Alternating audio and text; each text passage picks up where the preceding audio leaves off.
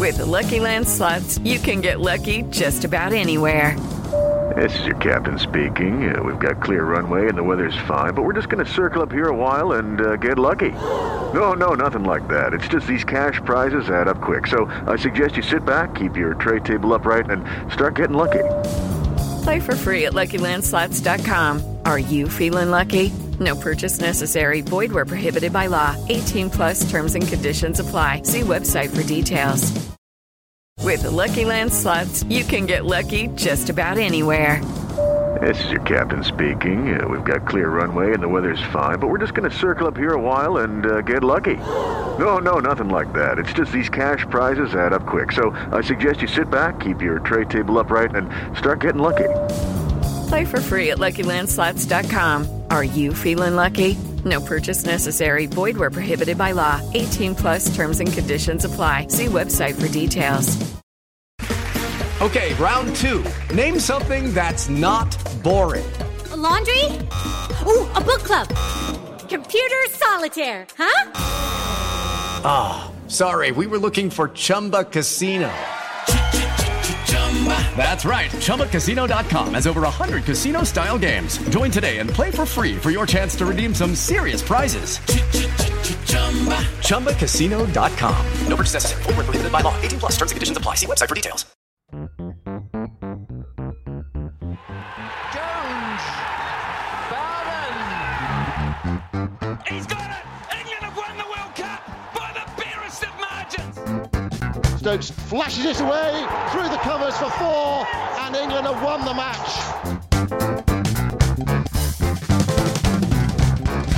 Hello and welcome to the Analyst Inside Cricket, featuring there 3 great England performances, but no England is going to be featuring in this programme today because we're going to be talking domestic cricket. We're going to be talking about the new tournament, the 100, which is finally here. It starts on Wednesday, the 21st of July, with a women's match first at the Oval and then followed by a men's match on Thursday.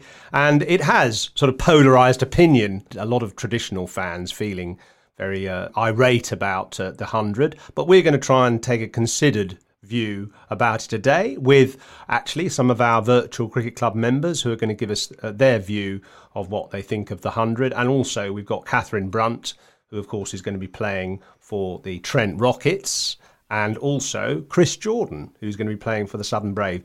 They're going to give their views and their take on the 100 as well in this show. What about you, Simon? What's your take? Well, I always like to think, as you said, you say we're going to take a considered view, Yoz. I always like to think we take a considered view on the Analyst Inside Cricket. I've actually written a list of pros and antis just to try to sort of get my sort of head around it. You know, some of the pros in favour of the 100 and some of the arguments against it. I mean, you can hear my list if you want, but we'll discuss some of the aspects of the 100 coming up. I think basically, never have so many words been spoken about something that hasn't happened before. There's been so much talk about the 100. There's been this huge vacuum for so long in which so much criticism has flowed, and also there's been some positivity as well. So I think it's time to see what it's like and then make a judgment. I don't want to prejudge it. I want to see what it's like, see what happens, see what the crowds are like, see what the TV viewing figures are like, see what the cricket is like, and then form an opinion about the 100. I suppose the one thing you would say about this year is that some of the star players are not here because of COVID, and that is it is a shame. It is a big shame. If you had some of the, a lot of the top players here, it would give it a bit more oomph. But we've got what we've got, and I'm really looking forward to seeing what it's like over the next month. I'm looking forward to the tongue twister opener between the Invincibles and the Originals. Not an easy one for the commentators. That one, Oval Invincibles. It sounds like a Motown band. That. What, the Invincibles against the Originals? Certainly the Originals does, anyway. Yeah. Anyway, it all starts on Wednesday, and we were talking about this in the Virtual Cricket Club on Monday night. We had Chris Jordan as our guest. We had Catherine Brunt as our guest. Both very interesting. We'll hear from those, from both of those in a short while. But we also got the mood from our Virtual Cricket Club members to see how they felt about it. And I think actually we were a little bit surprised that there was a bit more positivity about it than we expected. I'm Jack. I'm from London. I think the 100 is a good idea. I'm really, really excited about it because the way that cricket was and is, if it just carries on like it is, then it will not survive the new media age. And I think it's really innovative. I think it's going to be really exciting. It will have teething problems, but we've got to hope that the 100 lasts an awfully long time. And in 10, 15 years, it will look different to what it does on Wednesday and Thursday. But I think that's only a good thing because games evolve and games change. And I think it's just simply going to complement all the other great cricket that fans can enjoy. I'm Alex Gaywood. I'm from living in Huddersfield. In my opinion, I understand why the ECB wants to have this big, extravagant tournament with all the big names and all the big stars to bring in the new fans. I'm not convinced by the slight tweaks to the game and why they've got such a small differentiation between T20 and the 100 and why that has to happen. But at the same time, I'm going to try and be open-minded. I'll definitely watch the first game and judge it how it goes from there. I'm Mark Lewis from Carmarthen, West Wales. I'm really looking forward to the 100, I'll be honest. I've been looking forward to it since last year. I think it's a new way of looking at cricket. Cricket needs some injection, I think, especially in Wales, I believe. And it's nice to see some big stars come into Cardiff. You get the occasional one coming to Sapphire Gardens, but it's something fresh and something new. I think more kids will be involved as well. I think it'll be a good thing. I'm Paul. I'm from Hampton, southwest London. I am cautiously optimistic about the 100. I am excited. I'm looking forward to going. I'm going on Sunday to watch London Spirit versus Oval Invincible. So keen to sense the atmosphere and see what it's all about. I think the only message I would have for anyone out there who's sceptical is I think innovation is important. I think anyone who is sceptical, please don't will it to fail. I think those of us who are excited by it, similarly, don't be blind to its failings. So the jury's still out to a degree, but I hope it's successful. Hi, I'm Rob from Fairlight. I'm 50-50 on the 100. I'm a bit worried about the impact if COVID hits and they've got to redraft players in and it lessens the one-day cup. Maybe it could have been postponed another year to get more influx of the overseas that were originally there, but I think it will be good to see how it works, and hopefully next year they'll have the more input from overseas, especially from the female side, because there's no Australians over, and that would have a big impact on the 100 for the ladies. Hi, my name's Norts. I'm from Weston-super-Mare. I am totally looking forward to the 100. I love the fact that the women's game is getting the equality with the men's, about time too. But more than anything, I'm looking forward to that day. I think it's July the 29th when Owen Morgan comes face to face with Alex Hales. Oh, to be listening to that stump camera. So relatively positive, actually, I would say, as being the overall view of the Virtual Cricket Club, certainly the members who were on the show on Monday night. And it's quite a cross-section, admittedly all male, but quite a range of ages from, I'd say, early 20s to mid to late 50s, and also quite a regional spread as well. A couple of Yorkshiremen, a Welshman, couple of Londoners, somebody from Weston-super-Mare. So, we've got the full spread of the country as well. And I felt relatively positive, actually.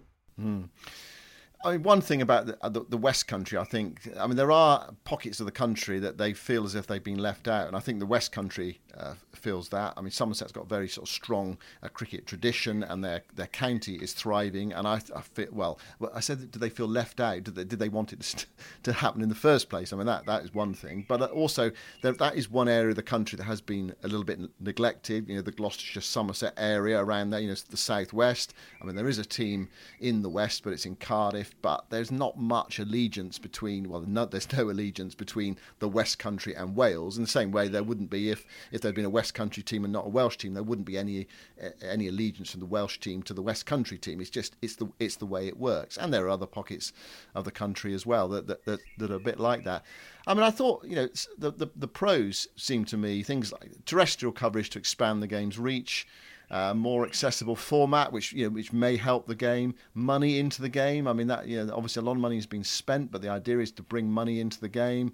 Women on an equal footing, and we'll talk about that with Catherine Brunt in a short while. New audience, and a ECB product to sell, really, to help maintain the game if television rights for Test cricket decline, and that is a possibility that they might not be worth as much, and that was one of the drivers behind it for the ECB. In terms of how strong is the support base? Who cares who wins? I mean, one of the really strong points about sport in this country has been, it has been a bit tribal, hasn't it? There have been those allegiances, and they've gone back a long way. And county cricket, football, whatever, rugby, the strong allegiances. Will anyone care on Wednesday whether the Oval Invincibles or the Manchester Originals win? I mean, how long will it take to build up that allegiance? It detracts from red ball cricket, which has been definitely pushed into the margins, hasn't it? The white ball cricket has won, whether that's just the 100 or other white ball cricket. You can debate that. It also, it challenges the counties' preeminence as the main clubs in the country. I mean, that could be a pro or it could be an anti, actually, depending how you look at it. And I think one of the main things, it has definitely alienated some traditional cricket supporters who might be needed to help it along. I mean, there has been that sense of alienation, of not drawing cricket supporters along into it, and I think there are people who feel snubbed a little bit. No one was consulted. No one's consulted. No one asked me. And they just went ahead with it, and it detracts what I love. And we support the game. We are the supporters of the game. We keep cricket going. I think there's that feeling has been there, definitely. Yeah, I agree with all of those. I think overall, you mentioned the money part. That is obviously a key thing with most counties being in the red from year on year. And this is a way of getting more money into the game through broadcast rights, which are not reliant on internationals. And the trouble is that England are the most reliant country on generating broadcast revenue from international cricket. So this is a way of generating broadcast revenue from domestic cricket, which is very important for the sustainability of the game. I think, in a way, it's a sort of rebranding exercise. In a funny sort of way, the counties, you could almost affiliate with the public school network. I'm not saying they're working together, but it's almost like the sustainability of cricket in schools is from the public schools, and they feed their players into the club system and obviously into the county system. And state schools are sort of rather exempt or sort of ignored, or they don't even play cricket. So this is an attempt, I think, to try and draw state school children into cricket. They don't grow up with it. It's not sort of taught in their playgrounds and on their games fields, if they've got a games field. This is a way of presenting cricket in a slightly new way, which makes it look a bit more exciting. It doesn't assume a lot of knowledge. They're using some quite interesting creative coverage ideas like avatars and almost marrying or merging gaming with sport to try and draw in a younger audience. Because if you don't do that, then the game will struggle in 20 years' time. If you don't keep the younger generation interested in a sport, that sport will just wither away. You can't sustain it on people of our age group.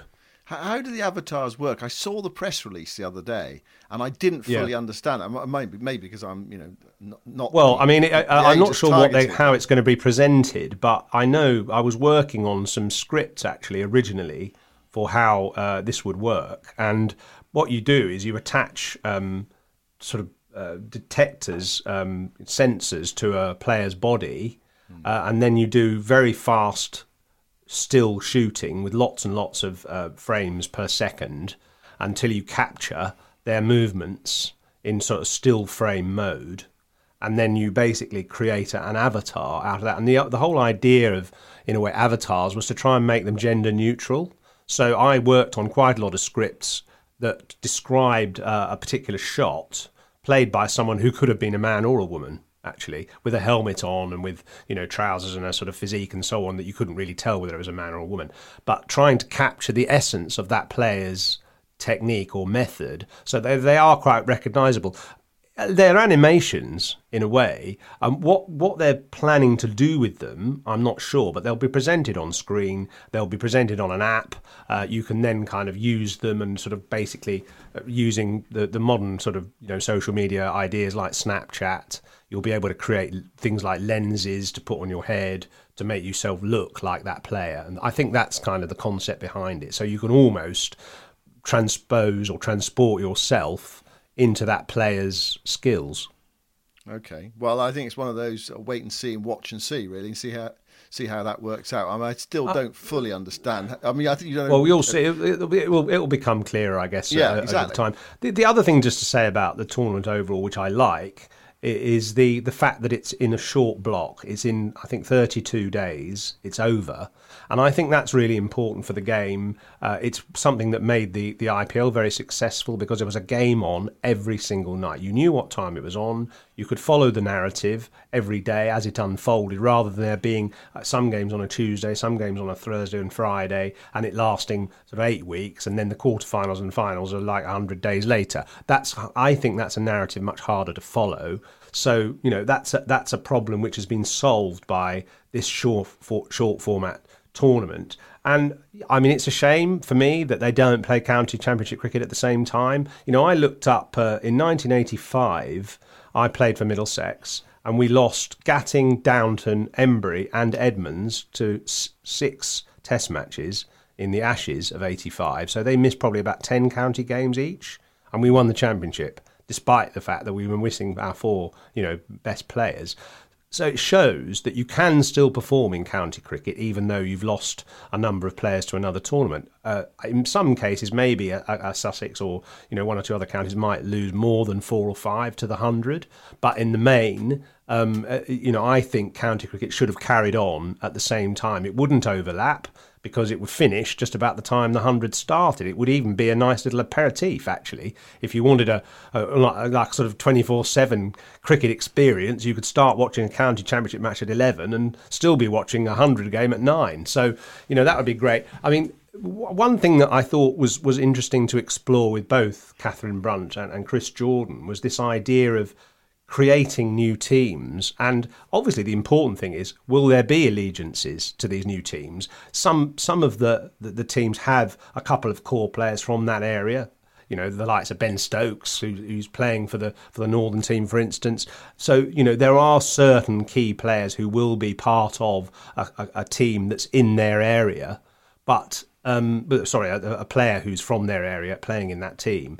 But I think what happened with the IPL was you got interested in individual players and followed their paths. And sometimes, especially with the younger generation, they're more interested in a particular individual than they are in a team. And that draws them into following that team.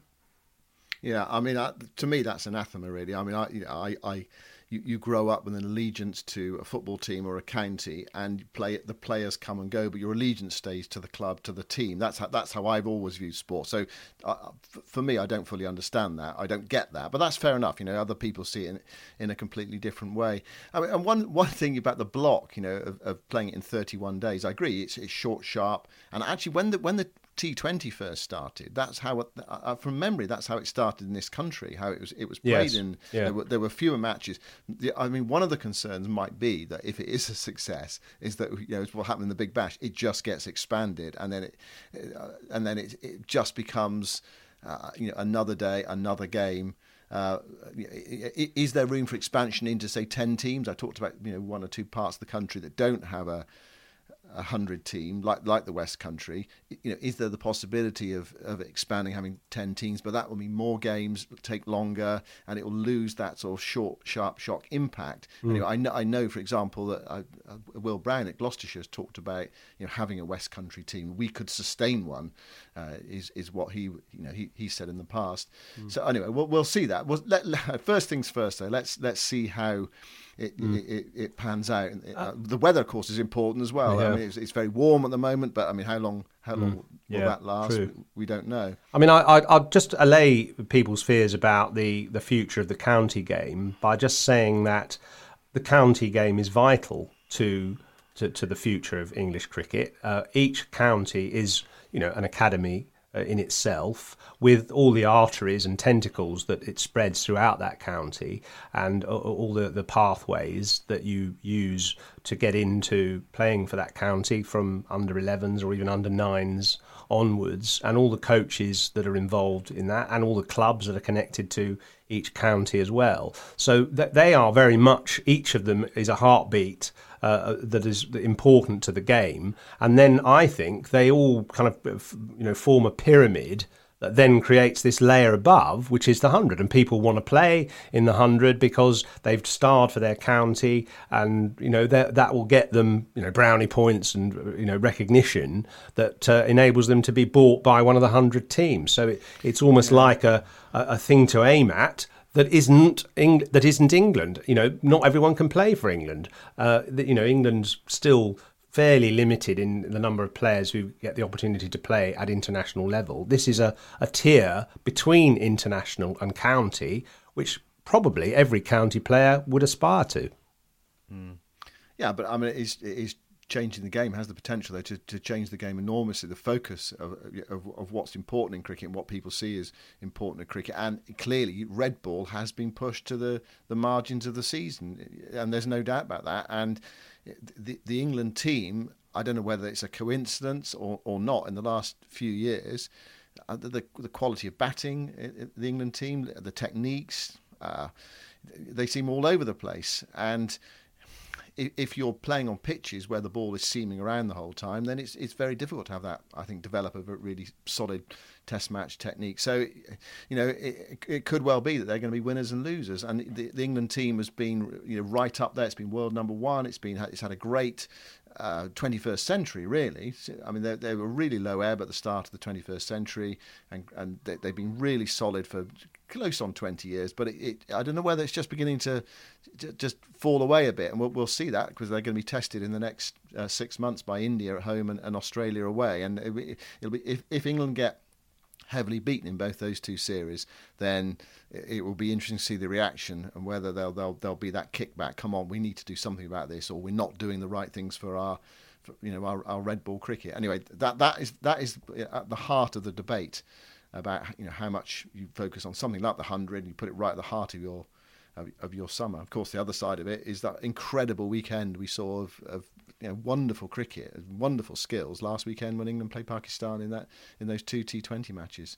I think we should hear from Catherine Brunt, shouldn't we? Yeah.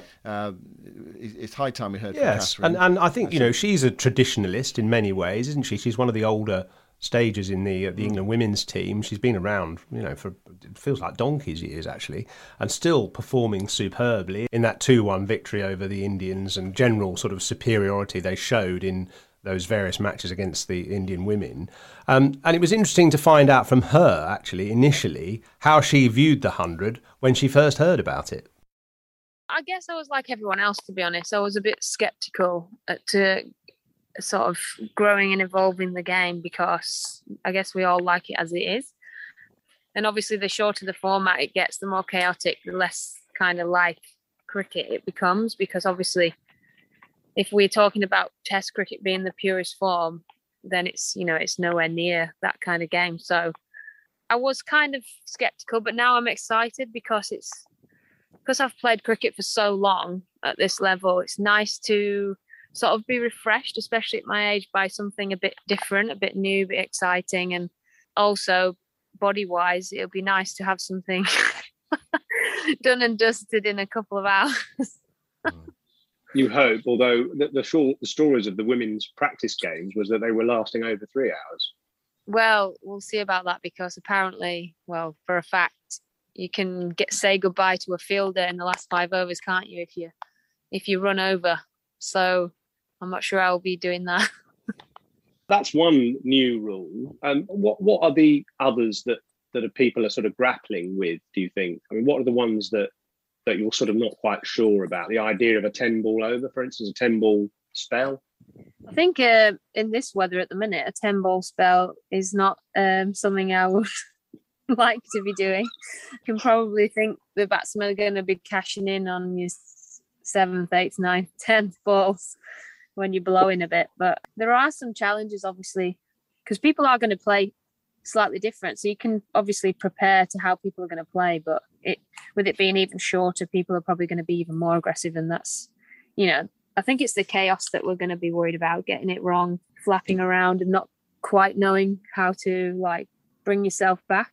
There's a lot of youngsters in this tournament and there'll be a lot of inexperience. So I think our jobs will be to sort of coach them and calm them through certain situations that will be, heightened by being on TV, being in the media, being on first class grounds. It'll be it's overwhelming as it is. And then to add, the pressure of what the pace of this game's going to be like, it's going to be crazy. So one thing about it, Catherine, is you haven't actually had that much time to prepare, really. I mean, people are going from international cricket, both the women's and the men, straight into the 100 because there isn't that much time in the calendar, really. It's all got to be squeezed in. I mean, it's interesting how you talk there. It does seem as if it's going to be, you're almost going to be learning on the job.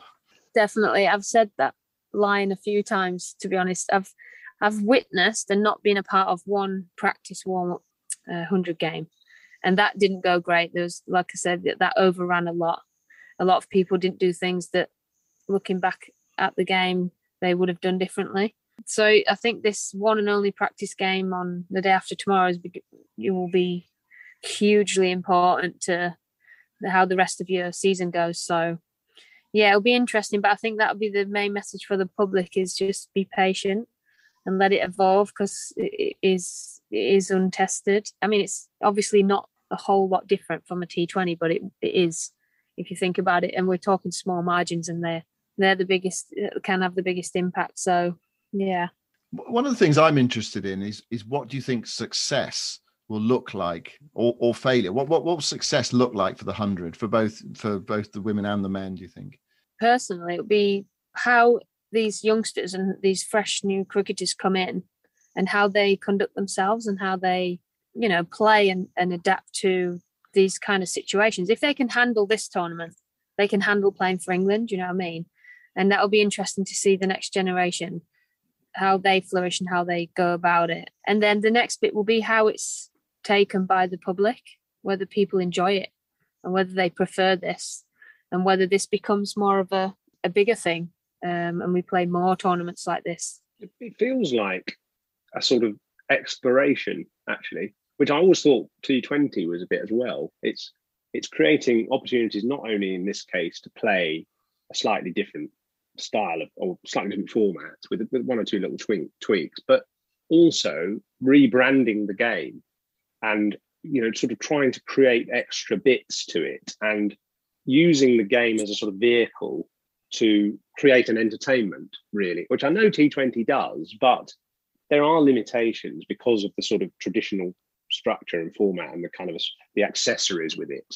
Whereas this feels like it's been an opportunity to experiment with the coverage, which I hope will be really, interesting, and these avatars and things like that kind of just uses cricket as a vehicle to use technology and bring perhaps cricket and gaming almost closer together, which I should think will sort of fill some of the people in this club with horror. But I think you have to keep innovating to stay relevant, really, in the modern world. It is crazy at the pace at which social media is working. Like the fact that people are earning ridiculous amounts of money just by taking selfies and 10-second videos of ridiculous things is strange and mind-blowing.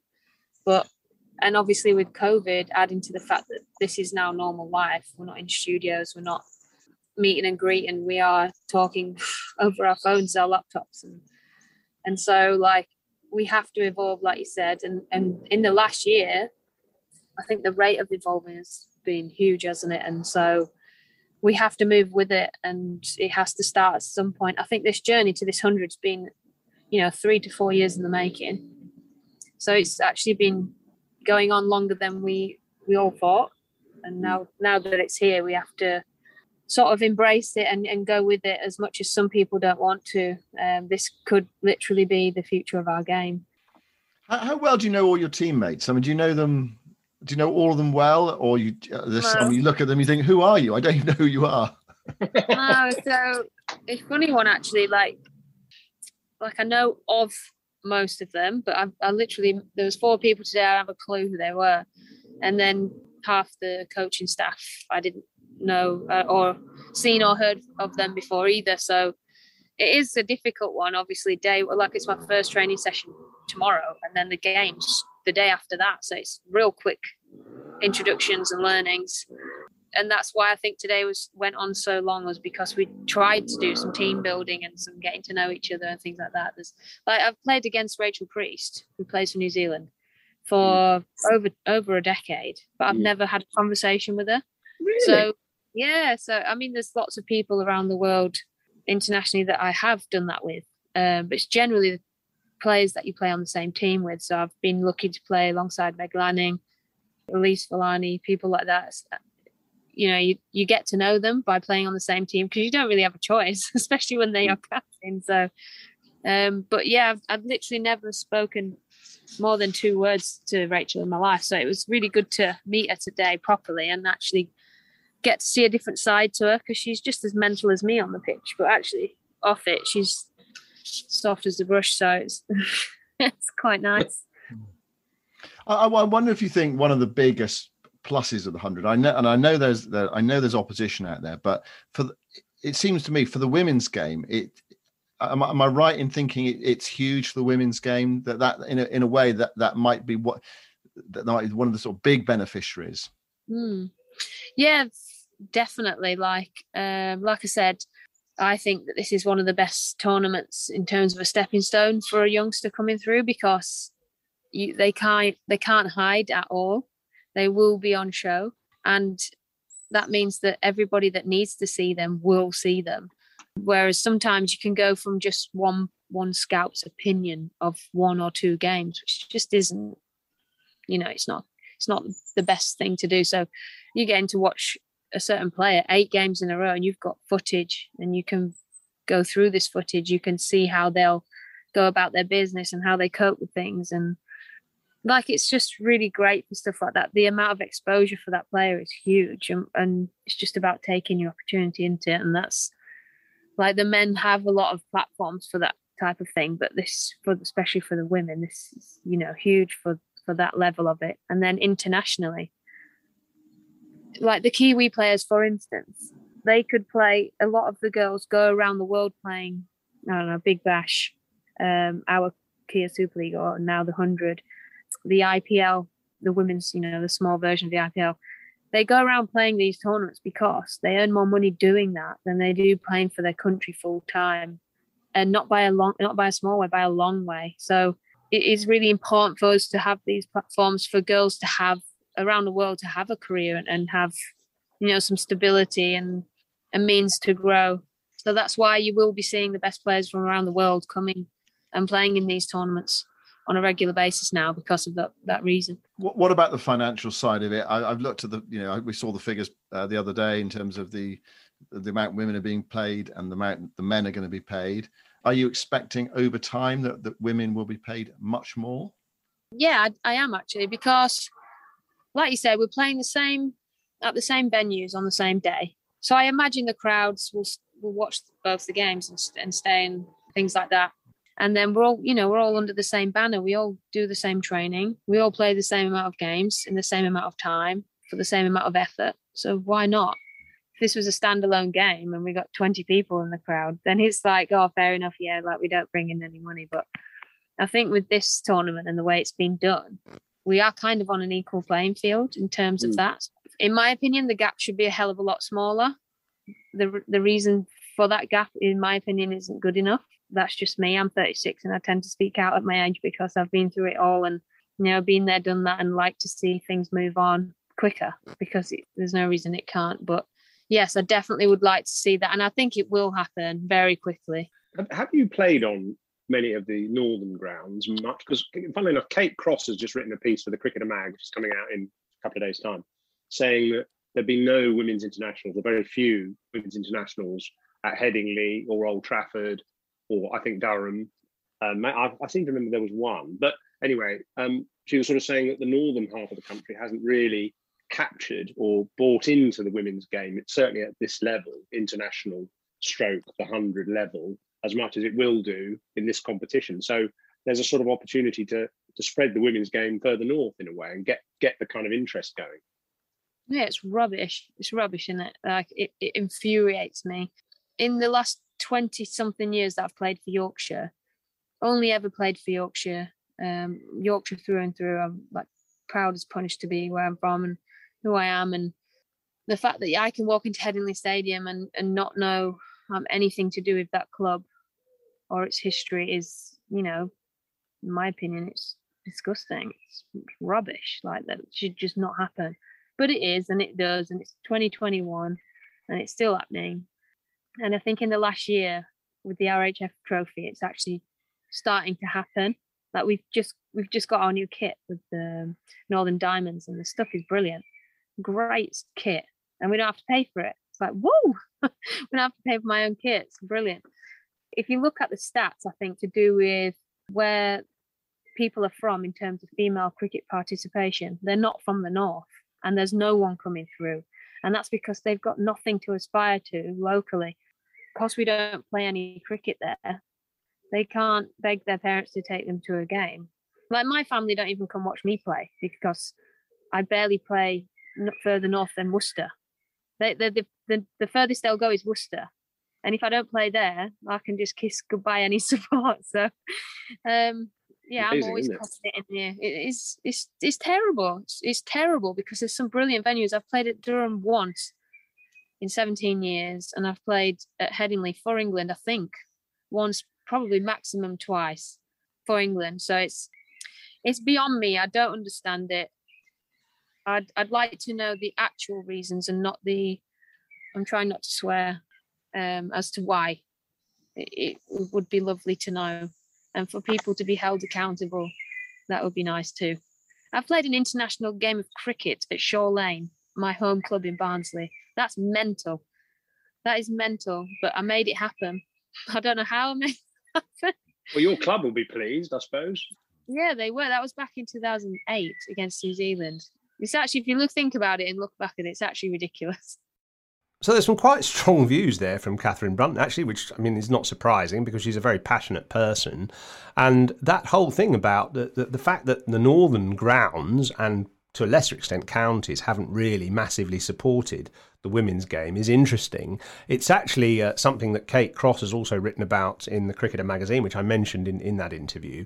That's worth reading. The Cricketer magazine out this week, by the way, the new issue with a preview of the 100, but also a big preview of the Indian Test Series as well, and obviously many other features. And you can get to that by going to www.thecricketer.com/subscribe. Catherine seems quite enthused and quite excited by the 100 overall, I'd say. Yeah, I hadn't realised. I mean, it's great to learn new things. I hadn't realised how little cricket, international cricket, the England women's team has played in the north. I mean, it is a really good point, isn't it? How can you sort of sell the game and draw young girls in to cricket if they're not actually seeing the England team play? I mean, it's about selling the game. And the other thing, of course, is pay. Women's pay for the 100 that has been in the news in the last day or two, because a lot of the Australians are not coming, and they were very well paid, and there was a feeling that some of that money should go to some of the other players who are playing in the 100, in the women's 100, because they are not particularly well paid. It's something like £3,000 to £15,000 is the pay band, and then for the men it's around the sort of 20,000 to up to 120,000. The top men's players getting paid £120,000. Anyway, well that is interesting. I think I agree with Catherine. I think over time that pay gap will. I mean, I think there'll be pressure on it to narrow actually, but it's a great opportunity for the women's game to be on show, isn't it? And also I think it was really interesting what she was saying there about the scrutiny, the spotlight, because they're not that well prepared for it, and you will have players playing on live television, which some people rise to it, and some people find that quite intimidating. So anyway, it's a great opportunity, it seems to me, for the women's game to have that spotlight. They've not had that before. Yeah, and to play on. Yeah, I agree, and to play on the proper test grounds as well, the big grounds with potentially big crowds, great pitches as well, which is something that's really hampered the women's game in the past, is playing on sort of ropey club pitches at times. They do get the chance to play at places like Taunton and Chelmsford, where the pitches are much better, Bristol, but some of those other grounds that have belting pitches like Trent Bridge, somewhere like that, fantastic place to play one-day cricket, they haven't had much opportunity at. So it really is, I think it's a pivotal moment for the women's game. In a way, 2017, the World Cup final at Lords was one, and this is a second in this country. And I've just seen so many more women and girls interested in the game. School playing fields covered in girls playing the game now, which I just never saw 5 years ago. And this is another opportunity to really present the game in an exciting way to them. So, and on an equal footing, as you say. So I think it is a really exciting moment for the women's game. I'm not surprised that Catherine Brunt is very enthused about it.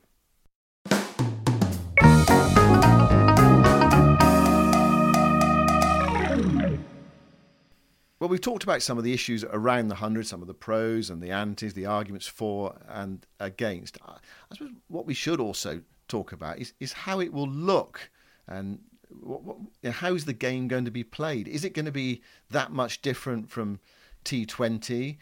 We do have these blocks of 5 or 10 overs from one end, and one bowler can bowl all 10 balls. And Catherine Brunt saying, well, it's very hot at the moment, I don't fancy bowling balls number 8, 9 and 10. They could be lining me up by then. But of course, if you've got a decent spinner who's really weaving a magic web around a batter, then that could actually be torture, couldn't it? The bowler could be winning there, really getting into the batter's mind. So you might see a spinner bowl all 10 balls. You might see no one bowl all 10 balls. We don't quite know how it's going to turn out. How different do you think the game is going to look from T20?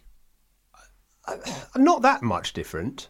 I think one thing we will see, is a bit more speed between overs and between balls. I think there'll be a bit more urgency, and that was the whole idea of T20 in the first place, was to get the game over in 3 hours, and it's now, as we know, sort of elapsing into sometimes nearly 4 hours, and fielders and captains taking their time to set the field and get their people in exactly the right position, and that's been one of the delays. And funnily enough, I was noticing even in one of those T20s against Pakistan, Owen Morgan is really almost slowing the game down more at critical moments, to just get the bowler, composed and not rushing into the next delivery, just holding the ball up before giving it to him, and just really, really going through the plans. And that's the trouble. The higher the stakes, the more the players are going to take their time. But there's no scope for doing it in this competition, because they have to finish, by around about 9 o'clock from a 6:30 start. And if they don't, if they're overruns, they lose, or ball rate, we should say, overruns, then they lose a fielder.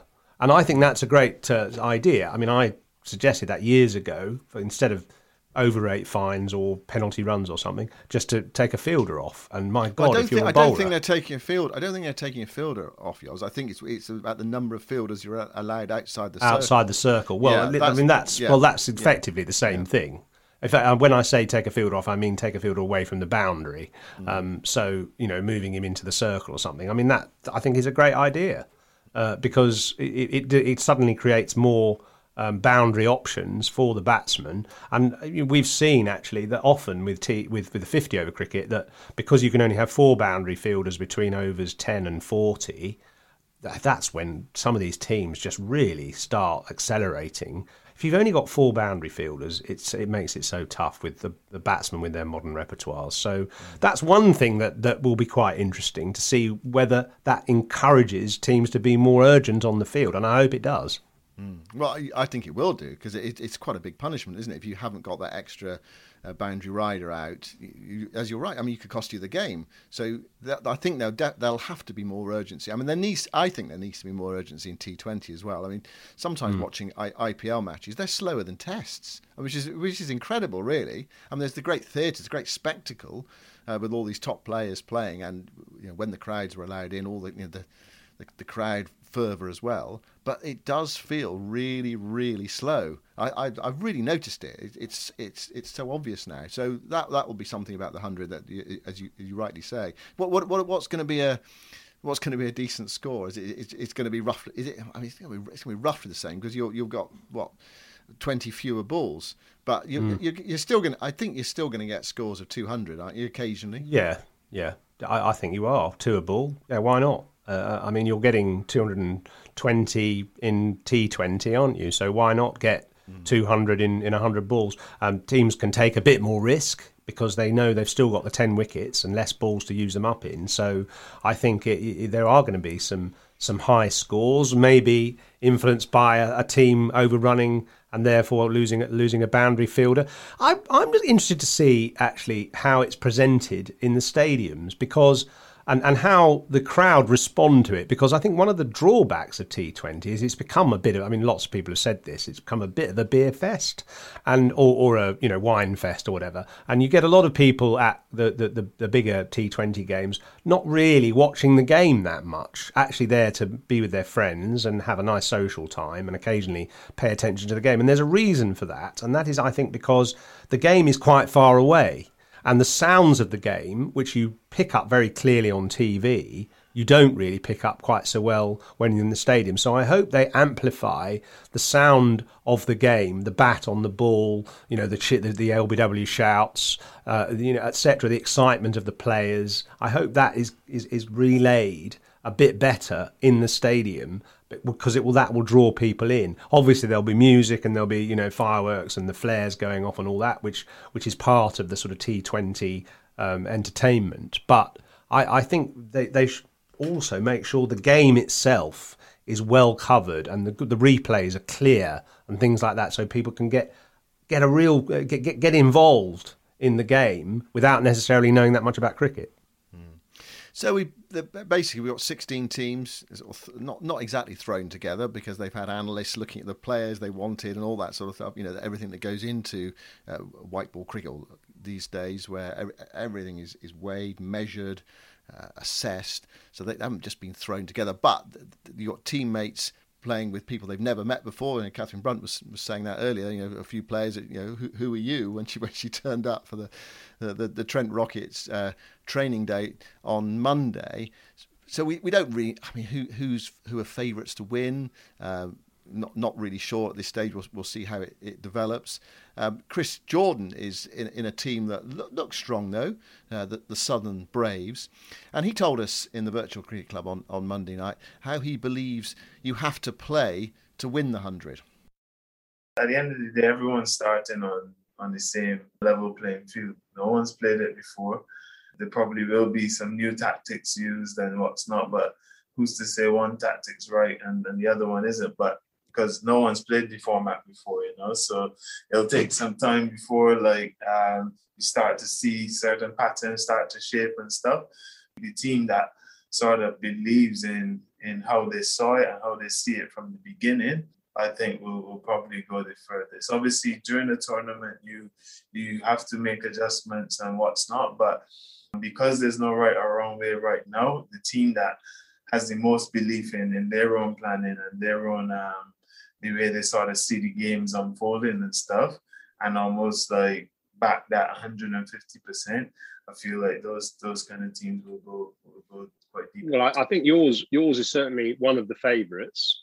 Looking at that bowling attack, it's going to be trial by pace for the opposition. Very impressive list of fast bowlers. Hopefully Jofra can play a bit of a part, and Devon Conway, good signing. Who are you looking forward to playing with that you haven't sort of experienced before? I'm actually looking forward to being on the same side as Quinton de Kock. Yes. Honestly, he's an awesome player, so talented. He gives us he actually gives us quite a few headaches whenever we play against him because he hits the ball in some unorthodox areas, and he hits good. He hits hard length over the six, doesn't he? Yeah, over fine leg and stuff like that. So he is really a quality player and such a talented guy. Yeah, obviously met him quite a bit in passing. We sit and speak a little bit and stuff, but to play with him, I'm looking forward to see what that's like. I'm definitely looking forward to playing with a few of the Sussex guys as well. George Garton, Tamal Mills, obviously Delray Rawlings as well. Briggsy's back. So yeah, I think straight off the bat on paper, we do have a good group of guys, and not just obviously as cricketers, but actually as human beings as well. So, and I think that obviously once we come together and we start to get that team chemistry going quite quickly, I think it'll help that actually quite a few of us have played with one another already, all over, whether it be in franchise stuff or for your companies or for your country, you know. And also played against all of them as well, like Colin McGranum and Devon Combe, as I said, Quinton de Kock as well. So I think that the guys should gel pretty quickly and get that team chemistry going, because that's very, very important, especially in franchise cricket, to get that going as quickly as possible more than anything. And sort of on-field matters take care of themselves. Yeah, that's a really good question. A point, actually, because the on-field chemistry, I noticed Gary Kirsten with Welsh Fire is taking the team round, or has taken the team round the Principality Stadium and up to the Brecon Beacons, and tried to get them sort of immersed in Wales to try and create that sort of team chemistry. And you've played in quite a bit of franchise cricket around the place. What is the best way of creating that team spirit of a new team? Is it just a matter of winning, or are there kind of other good techniques that you can use?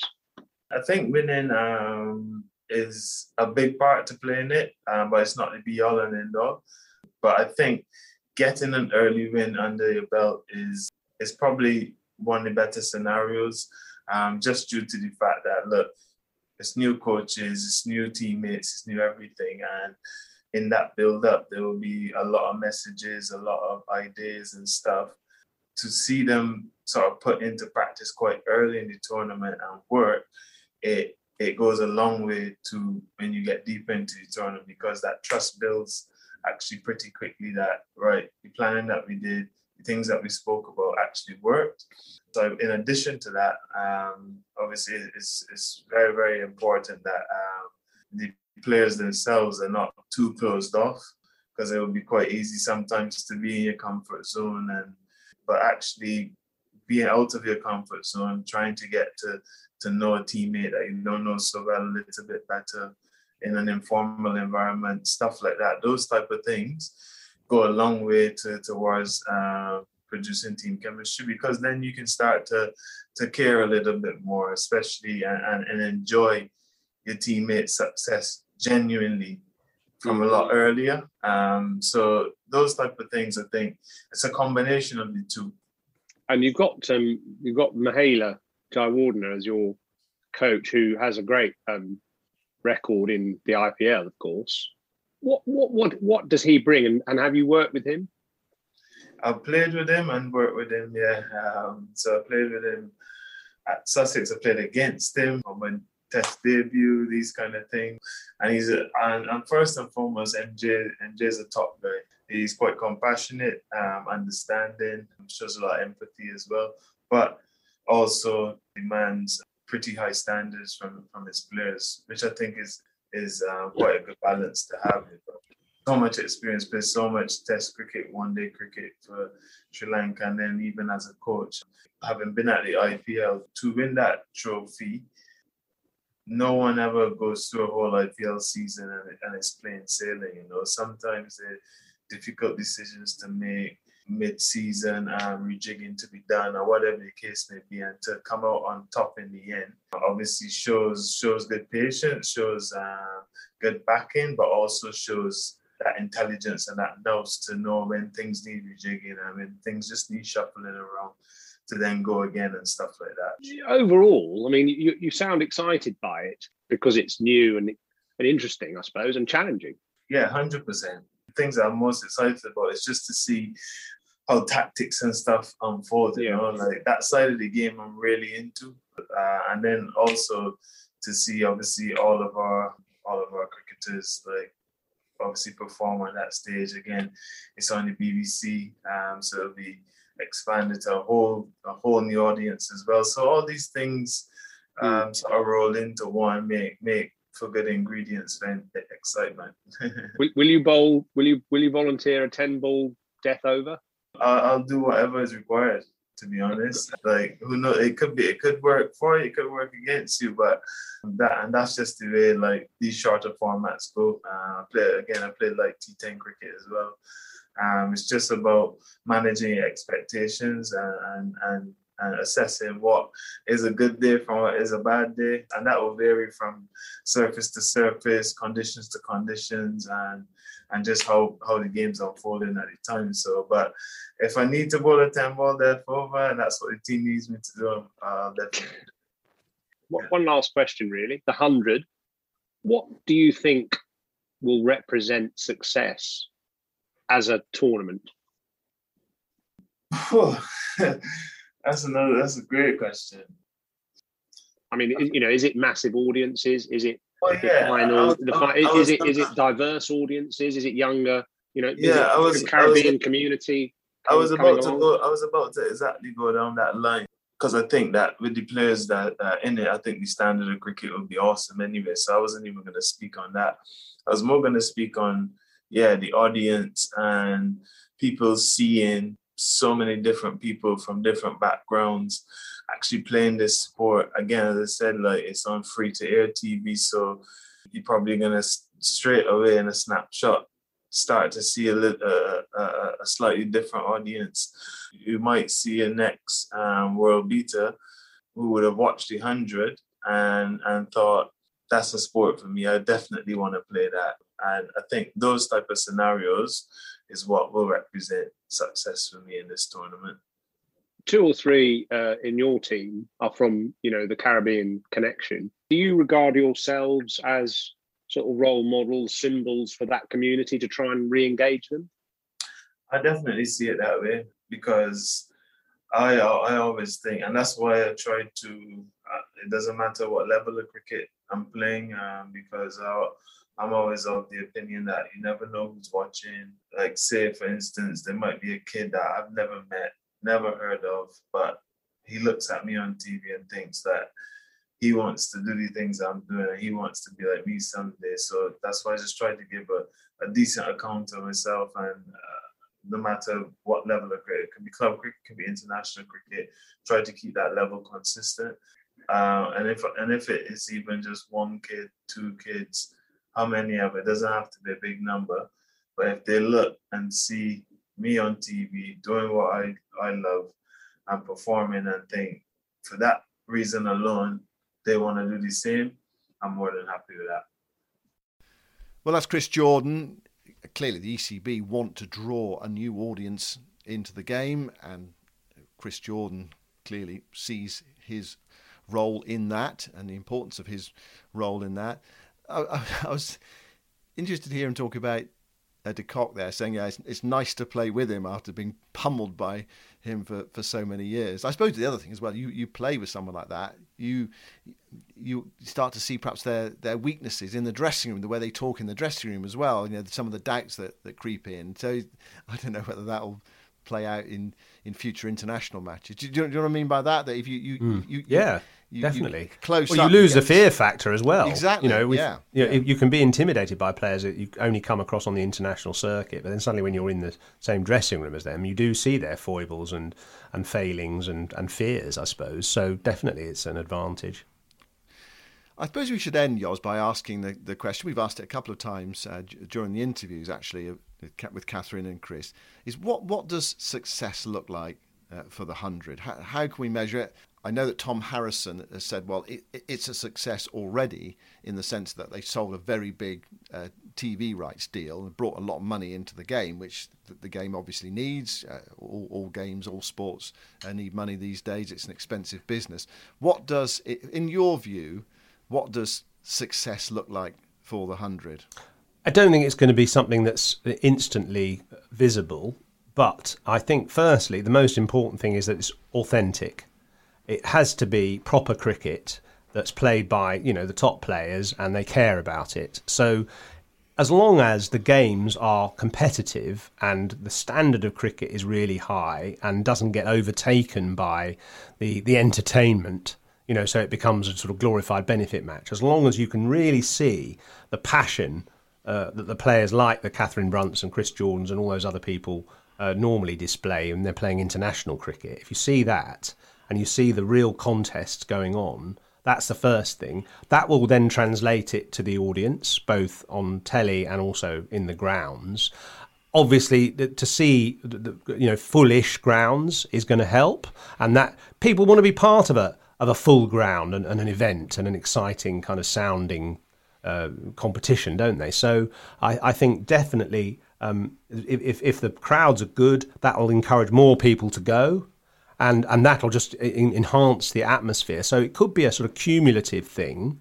But what you want in the end is good matches without sort of rather a one-sided sequence of games. And, the result is obvious long before the end.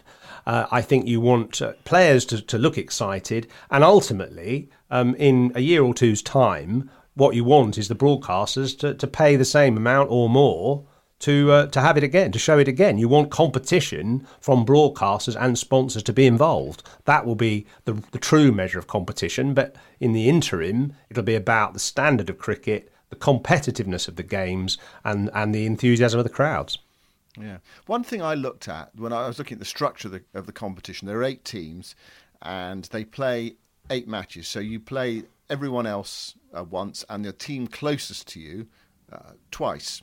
So the 2 London teams, for example, play each other twice. One thing, I'm just trying to project ahead, one thing that could happen is that when you get towards the closing games of the season and it's obvious who are going to be in the top 3 positions, the winners, the team that finished top go through to the final, then 2 and 3 play off against each other in an eliminator, sort of a semi-final, and the winners of that play in the final. I wonder how many dead games you might have, and what's happened, of course, in other competitions. I mean, the Big Bash, for example, 5 teams go through. 5 teams have a chance of qualifying. Okay, it's much harder for them to go on and win the competition, but what it does is it means it's very hard to have meaningless matches. So it's quite contrived. So you can argue that in a way that it's so contrived that it doesn't really work. I don't know, but anyway, that's a possibility. I think it's probably got to look good on TV as well, hasn't it? You're right. If you have a ground where there are lots of empty seats, you think, well, why am I watching this? And if no one's bothered to go along, why am I watching this? I suppose is one aspect of that. How many tickets have been sold and how many tickets have been given away? But if you do give them away, who are you giving them to? So if you're giving them to youngsters, then that means that you're bringing people into the ground, and if they like what they see, then they'll come again. So there's all those all those issues, and the makeup of the audience as well. Actually, not just the size of it, but I don't just mean that it gets the South Asians and various Caribbean ethnicities, African ethnicities to be involved. I don't just mean that. I mean actually women as well as men. I mean, the really interesting thing about the IPL is that now nearly 50% of the audience, both in the ground and also on telly, are female. And, for years, really, cricket has been a very male-dominated sport in terms of how it's played, who plays it, and who watches it. And that's ridiculous because, it's just as great a sport for girls and women as it is for men, and to watch it as much as to play it. So if that can be something that the 100 achieves, women just a little bit alienated at times, I think, by certain T20 venues because they're quite sort of laddish. And hopefully we can sort of get the more family kind of environment, which was very much the feature of the World Cup final in 2017, the Women's World Cup final. If we can get that a bit more as well, I think that'd be great for the game. Mm. Well, there are going to be alcohol-free areas, alcohol-free stands. Whether that,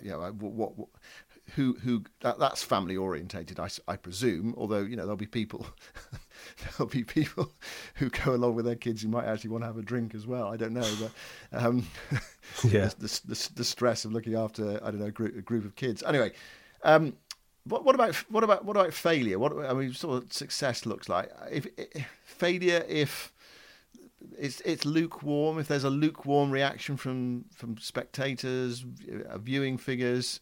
The other thing as well, this year is going to, presumably, because of COVID, is going to be a bit different to future years because some of the top players are not here. I mean, that is a bit of a shame. And there could be some COVID issues, with teams or games being called off as well. I mean, I've already been aware of the fact that there's red alert for COVID protocols amongst the teams, which are stricter than around the counties, and that's important because you can't have teams suddenly sort of defaulting, can you? Because that really does. If you've got a game every night and then suddenly there isn't one, it's going to really undermine it. Yeah, I agree with that. That is an issue, certainly for this year. But it's here, Yoz. It's been talked about for so long. It's been criticised for so long.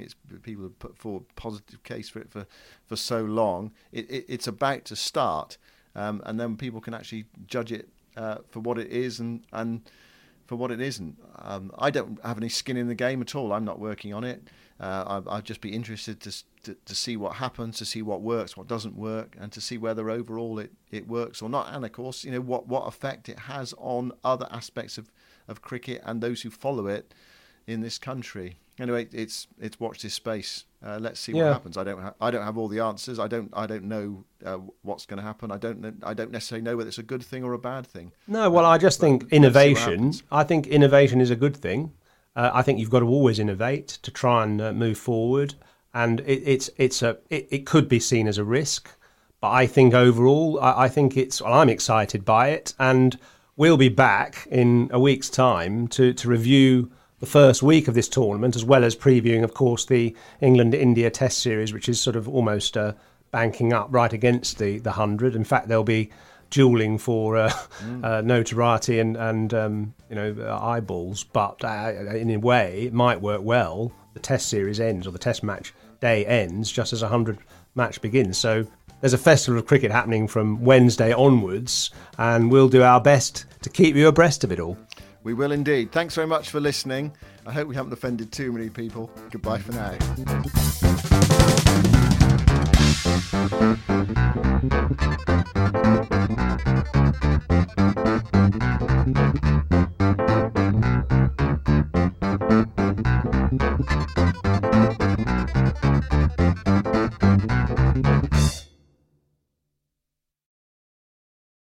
Sports Social Podcast Network. Hello, it is Ryan, and we could all use an extra bright spot in our day, couldn't we? Just to make up for things like sitting in traffic, doing the dishes, counting your steps, all the mundane stuff. That is why I'm such a big fan of Chumba Casino. Chumba Casino has all your favorite social casino-style games that you can play for free anytime, anywhere with daily bonuses. That should brighten your day a little. Actually, a lot. So sign up now at ChumbaCasino.com. That's ChumbaCasino.com. No purchase necessary. VGW Group. Void where prohibited by law. See terms and conditions. 18+.